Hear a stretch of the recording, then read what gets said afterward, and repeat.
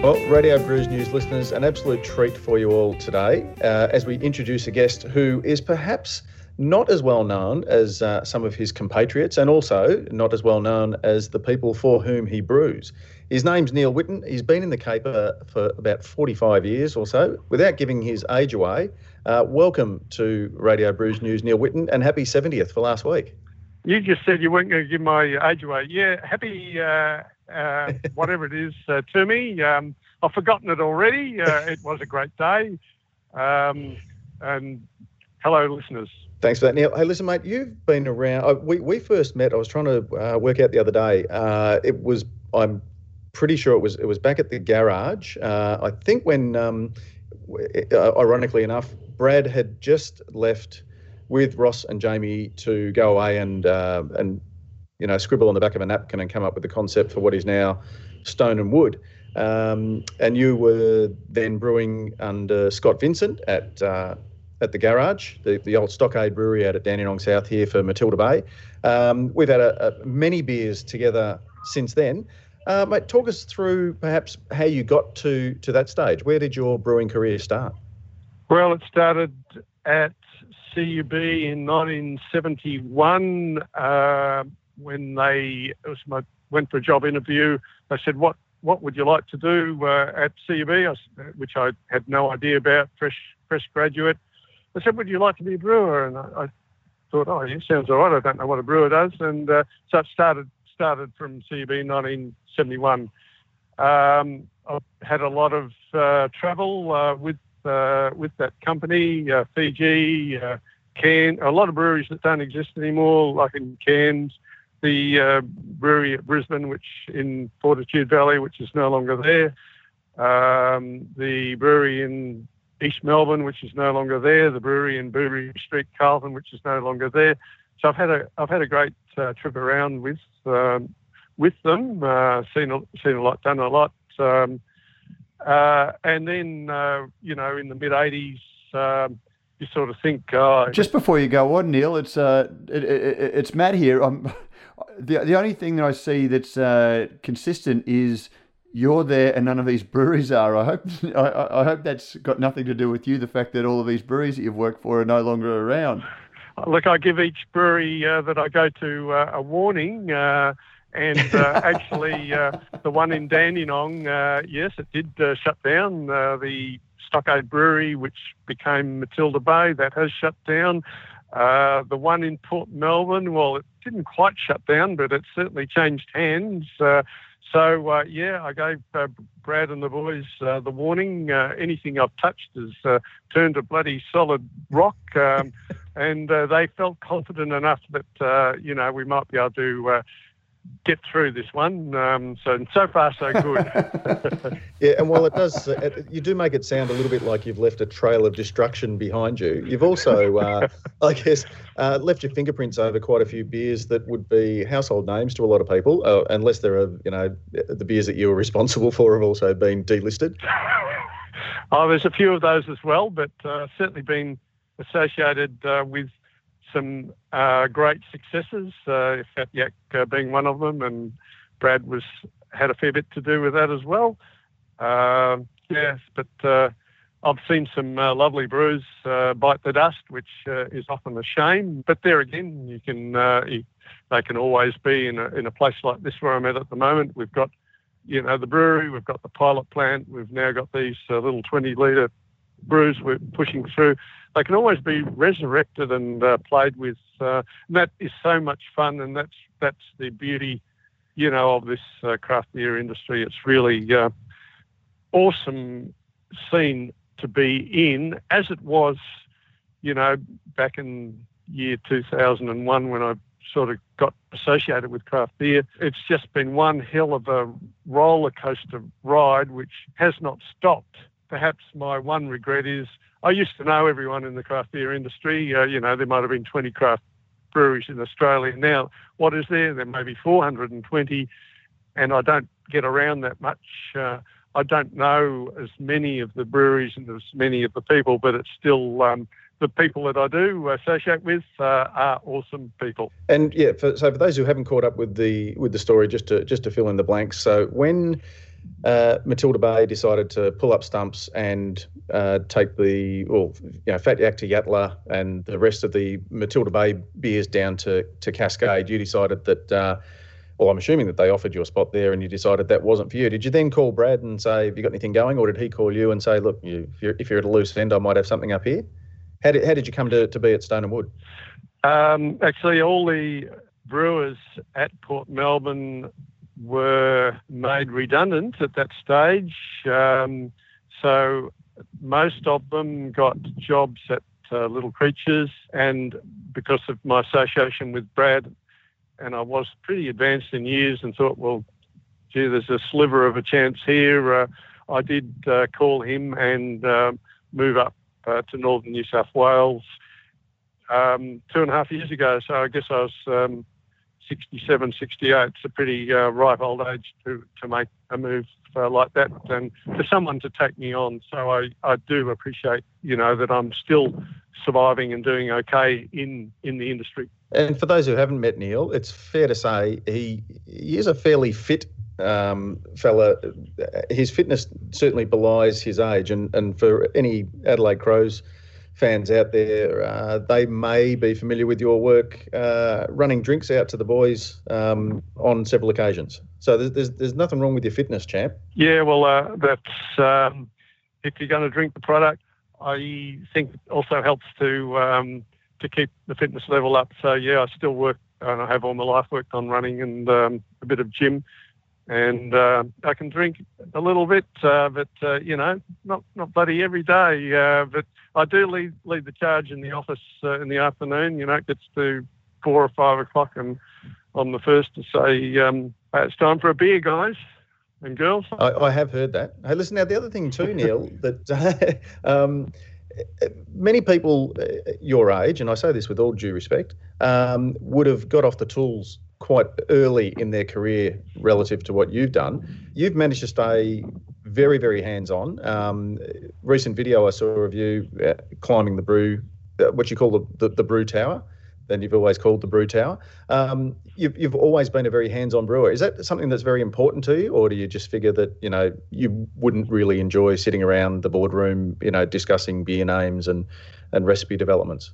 Look, for one reason or another, I did have a break from the brewing industry at one stage.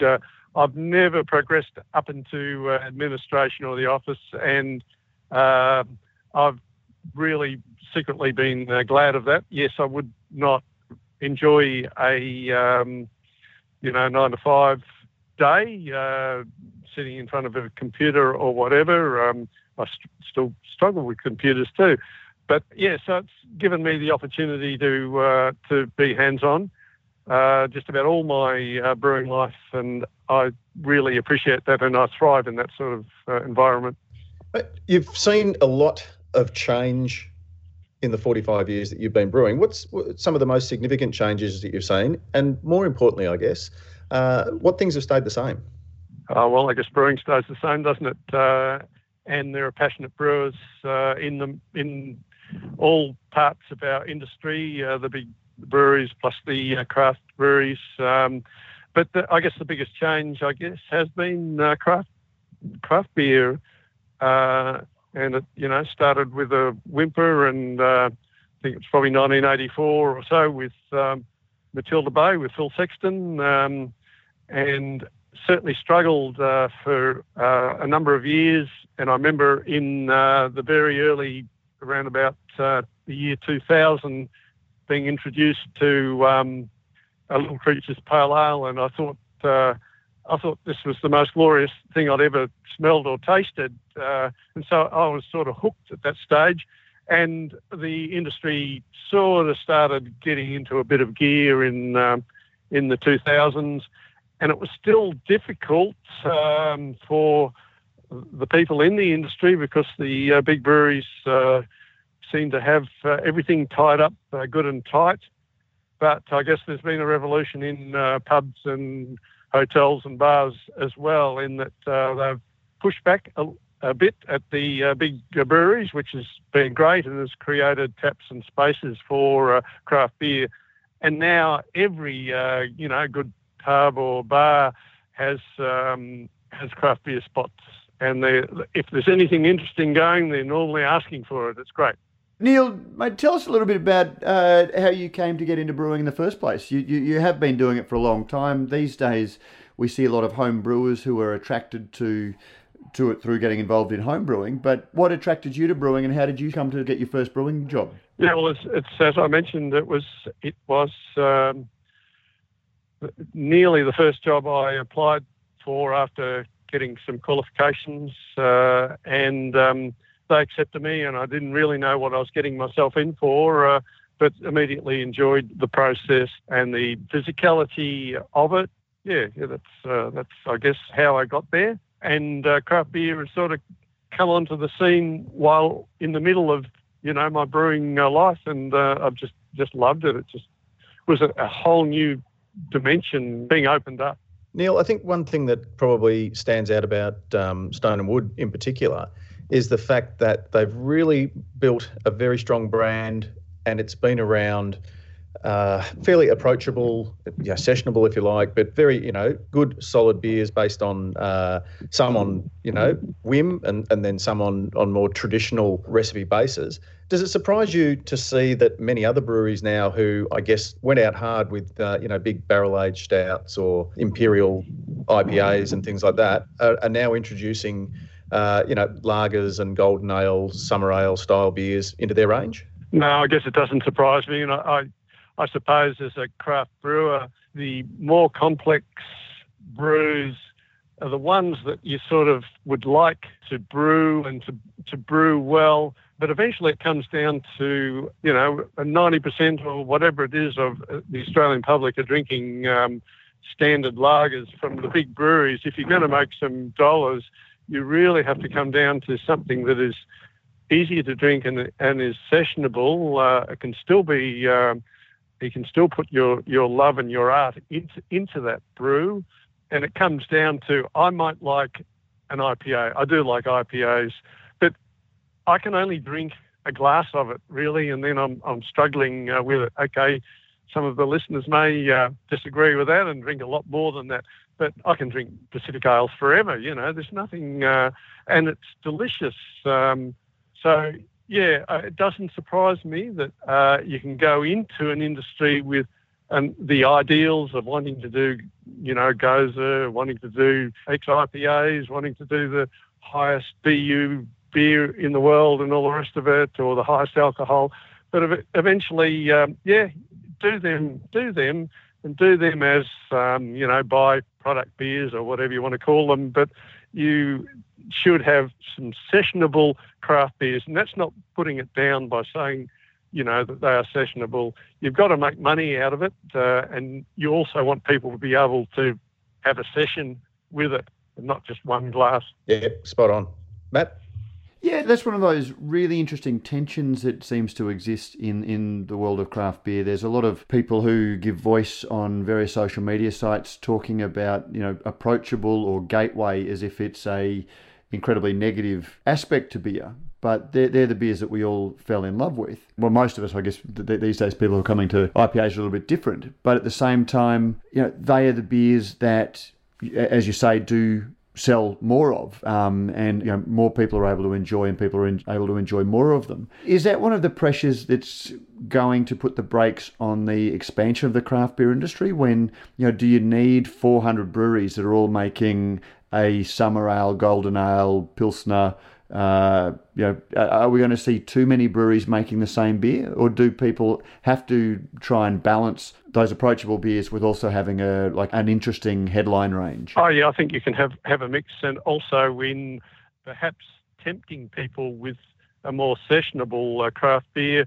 Really, you're leading them on the journey. Then you're leading them on the journey into craft beer, even with some of the Matilda Bay beers, let's say like Bee's Knees. I thought, this was an entry for people into craft beer. Once you've got people hooked on craft beer, okay, you start leading them down a more complex path, if you want to call it that, where you challenge them, and people rise to to the challenge too. You challenge them with, how you start using the malt and the yeast and the water and the hops, that you make something that has got a lot more character to it, and people rise to the challenge, and they then start demanding interesting beers. So yeah, I think every craft brewery needs to have perhaps an easier to drink, more sessionable beer, because as you say, we've grown up with that before craft beer was about, and then then start challenging people, and they can be things like seasonals, or one-offs or whatever it is. If they're good, you can repeat them. If they're really good, well, yeah, they become one of your mainstays as well. So it's not, I don't think there's going to be a stage, or not yet, where we're going to be overdone with, good sessionable APAs or whatever.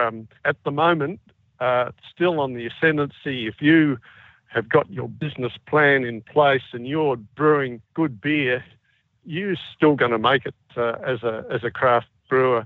And I wish I was just slightly younger, and I could have taken advantage of a Queensland or New South Wales that was sort of behind the times with craft beer, and they're now catching up bloody fast. I wish that looking at my mates, Brad Rogers and Ross, Jamie, if I'd only then, but I was pretty old even at that age, made the jump. So it's still happening. It still will happen, and there's no. And you only have to look at the American market and say that we're 5-10 years behind. And I don't know how many they're increasing per day at some great number. It might be 400 per day. They're increasing craft beers. A lot of them will, well, not a lot. Some of them will fail, and some will fail here as well. You still have to have the business model and do things sensibly, but it's still a phenomenal industry. And there's no sign of any slackening off at this stage. Mate, you talked a little bit about getting people in with the sort of pale ales and the golden ales and the summer ales, and then challenging them to go along. What is your thought about the notion of the gateway beer? Oh, which one are you talking about? Of what is a gateway? Yeah, so this idea that there are some beers that are gateways that encourage, coax people out of the mainstream lagers and into craft. The reason I ask is I had a discussion recently where I sort of have started wondering whether calling some beers gateways, some of the lighter flavoured beer gateways, almost suggests that if you make the step up from a mainstream lager to a nice golden ale, for example, but you stop there and that becomes just your choice of drink, that you've somehow failed as a beer drinker. Oh, definitely not. And otherwise, you'd say that 90% or whatever it is, we as craft brewers might look down our noses, and I think without justification that 90% of the population still drinks, mainstream beers. So it's easy to take the high ground from a low percentage point, which we sort of do in a way. So it is not a failure that if you are drinking your favourite Sierra Nevada or something like that you don't go any further than that. That's fine. That is fantastic. Sierra Nevada Pale Ale, beautiful, beautiful beer. In fact, it's probably the reason why many brewers have tried or will try to make an American Pale Ale. But, this sessionable beer, it still can be, it could be a Saison. I mean, how easy to drink a Saison, which is what was made for my 70th birthday. And came with a kick, though, because my 70th birthday it was made at 7%, and I wasn't told the alcohol percent, so I downed quite a few of them before it started kicking in. But it's so easy to drink, and so many of the people that were there and these are people from Stone and Wood who are into all different beers, really loved that Saison. Easy to drink. Neil, I guess Stone and Wood for a lot of people is, the brewery that had to pretty much double its size just to keep up with pumping out Pacific Ale. So it may have come as a bit of a surprise to some of our listeners to hear that you have a couple of 20-litre systems going there as well. Talk us through the purpose behind those. Oh, well, as being handcrafted, we pride ourselves on that here. We have to get out the volume that we put out, which is a lot. We've got lots of brewers here, and we started thinking, and a lot of new brewers, they're new on the scene, haven't even brewed before. They punch out their Pacific Ale day after day after day. Occasionally might do Green Coast Lager or Jasper or something like that. We're trying to make apart from putting them through general certificate exams in brewing and diplomas, etc., to get them to really think about what they do and the implications of what they do as well, because it's very easy being handcrafted that you miss a temperature by 2 degrees or that the pH is wrong or whatever. So the thought was to start a competition with 20-litre brews, and it was meant initially to teach the brewers, just to push in the fundamentals, when are why the times, why the temperatures, how does this relate to that? And it is something we started probably just 3 or 4 months back, me and Hendo, with certainly the blessing of Stone and Wood, and it is just sort of bloomed into, now the engineers want to beat the office staff, who want to beat the brewers. There's probably the latest little competition, which is doing this gatherer, forager type beer, easy to drink beer with additives that you could gather from the field, from the orchard, or from the sea or whatever. There's probably about 8 or 10 different little groups are having a go at that right now. And I'm doing one right now with the office crew from Byron Bay. And a bit of the theory has gone up on the fridge, what are trisaccharides, what's sucrose, how does starch break down, how do the amylases work, all that sort of stuff, temperatures. There's a little bit of theory there, and it's gone down like a treat. And this is the office people. So it's been a great little lesson for everyone here, a lot of fun, and it may result in the next big thing, who knows. Now, speaking of the next big thing, I'm guessing that if we were to jump in the time machine and go back to 1971 and you were told you'd be brewing at one of Australia's most popular independent breweries up in the Northern Rivers of New South Wales in 45 years' time, you possibly would have laughed at them. What do the next 5-10 years hold? Yeah, who knows? I feel very fortunate to be in the position I am. I'm healthy, still making and drinking craft beer. I'm in with a very, very successful company. I'm in the great part of Australia as well. I really have to pinch myself a little bit that it's still happening.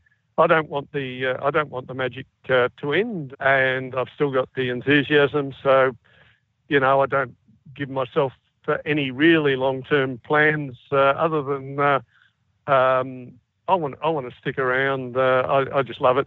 People in the beer industry, I've probably said it before, generally, and it doesn't matter if it's in the brewery or in the trade or wherever, or the drinkers, they're normally pretty nice people. There's not too many unhappy people associated with beer industry. It's just a great journey, and there's so much variety. It's not as though you're sitting down and doing 8 hours of one thing a day. It's doing different things all the time. It is so bloody interesting. I want to last forever, mate. I can't help thinking there might just be just more than 330 mils of truth in that statement, and that we're yet to see the last brew that the Neil Whittorn has put his stamp on. Well, there's one little story with that. People have loved this 7.0 Saison that came with my 70th, so they're now talking about, we're waiting now for the 8.0 for my 80th, so, they're now putting the pressure on. And we should point out that beer was labelled. It was an in-house. So for those who are hoping to get their hands on some, bad luck. It hasn't been released out into the trade. It was just kind of an in-house thing to celebrate your 70th. But it was called Saison du Pops, in deference to your long-standing nickname in the biz. Yeah, that's it. I've always sort of looked after the youngsters. Any of my ex-Matilda Bay workmates, I have a lot of love to them, and I was Pops to all of them. So it's sort of caught on here as well. Matt, before we let Neil go. No, mate, that was a great chat, Neil. Thanks very much for joining us. I've got nothing else that I wanted to ask. I'm just very keen to have a beer with him soon. Yeah, mate, I'd love to see you guys. We're a long way apart. Actually, Brisbane's not that far away. But always talking to you guys and seeing you guys is a pleasure. And, what better way to celebrate successes and celebrate anything is over a nice craft beer, whatever it is. They're all generally pretty good. So what a great industry we are associated with. It's better than making nuts and bolts or something like that. So, it's been a great journey and it's still continuing, and I'd love to see you guys again, Cheers to that, Neil. Congratulations on the last 45 years, and we raise a glass collectively here at Radio Brews News on behalf of our listeners to whatever comes in the future for Neil Whittorn. And Neil, thanks very much for joining us on Radio Brews News. Thanks, Peter, and thanks, Matt. Thank you very much, Neil. See you later.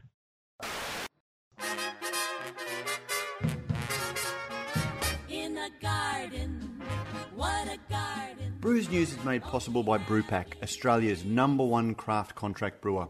With over 100 craft beers and ciders on the roster and counting, Brewpack specialises in offering growing craft breweries a home for their packaged and kegged beer, no matter how crafty. Serious about handmade beers, and with an open-door policy, Brewpack's brewers love having passionate, hands-on partners in the brewery. Thinking about craft contract brewing? Think Brewpack. And yes, we thank Brewpack for not only making a whole lot of great craft beers possible, but also for making this podcast possible.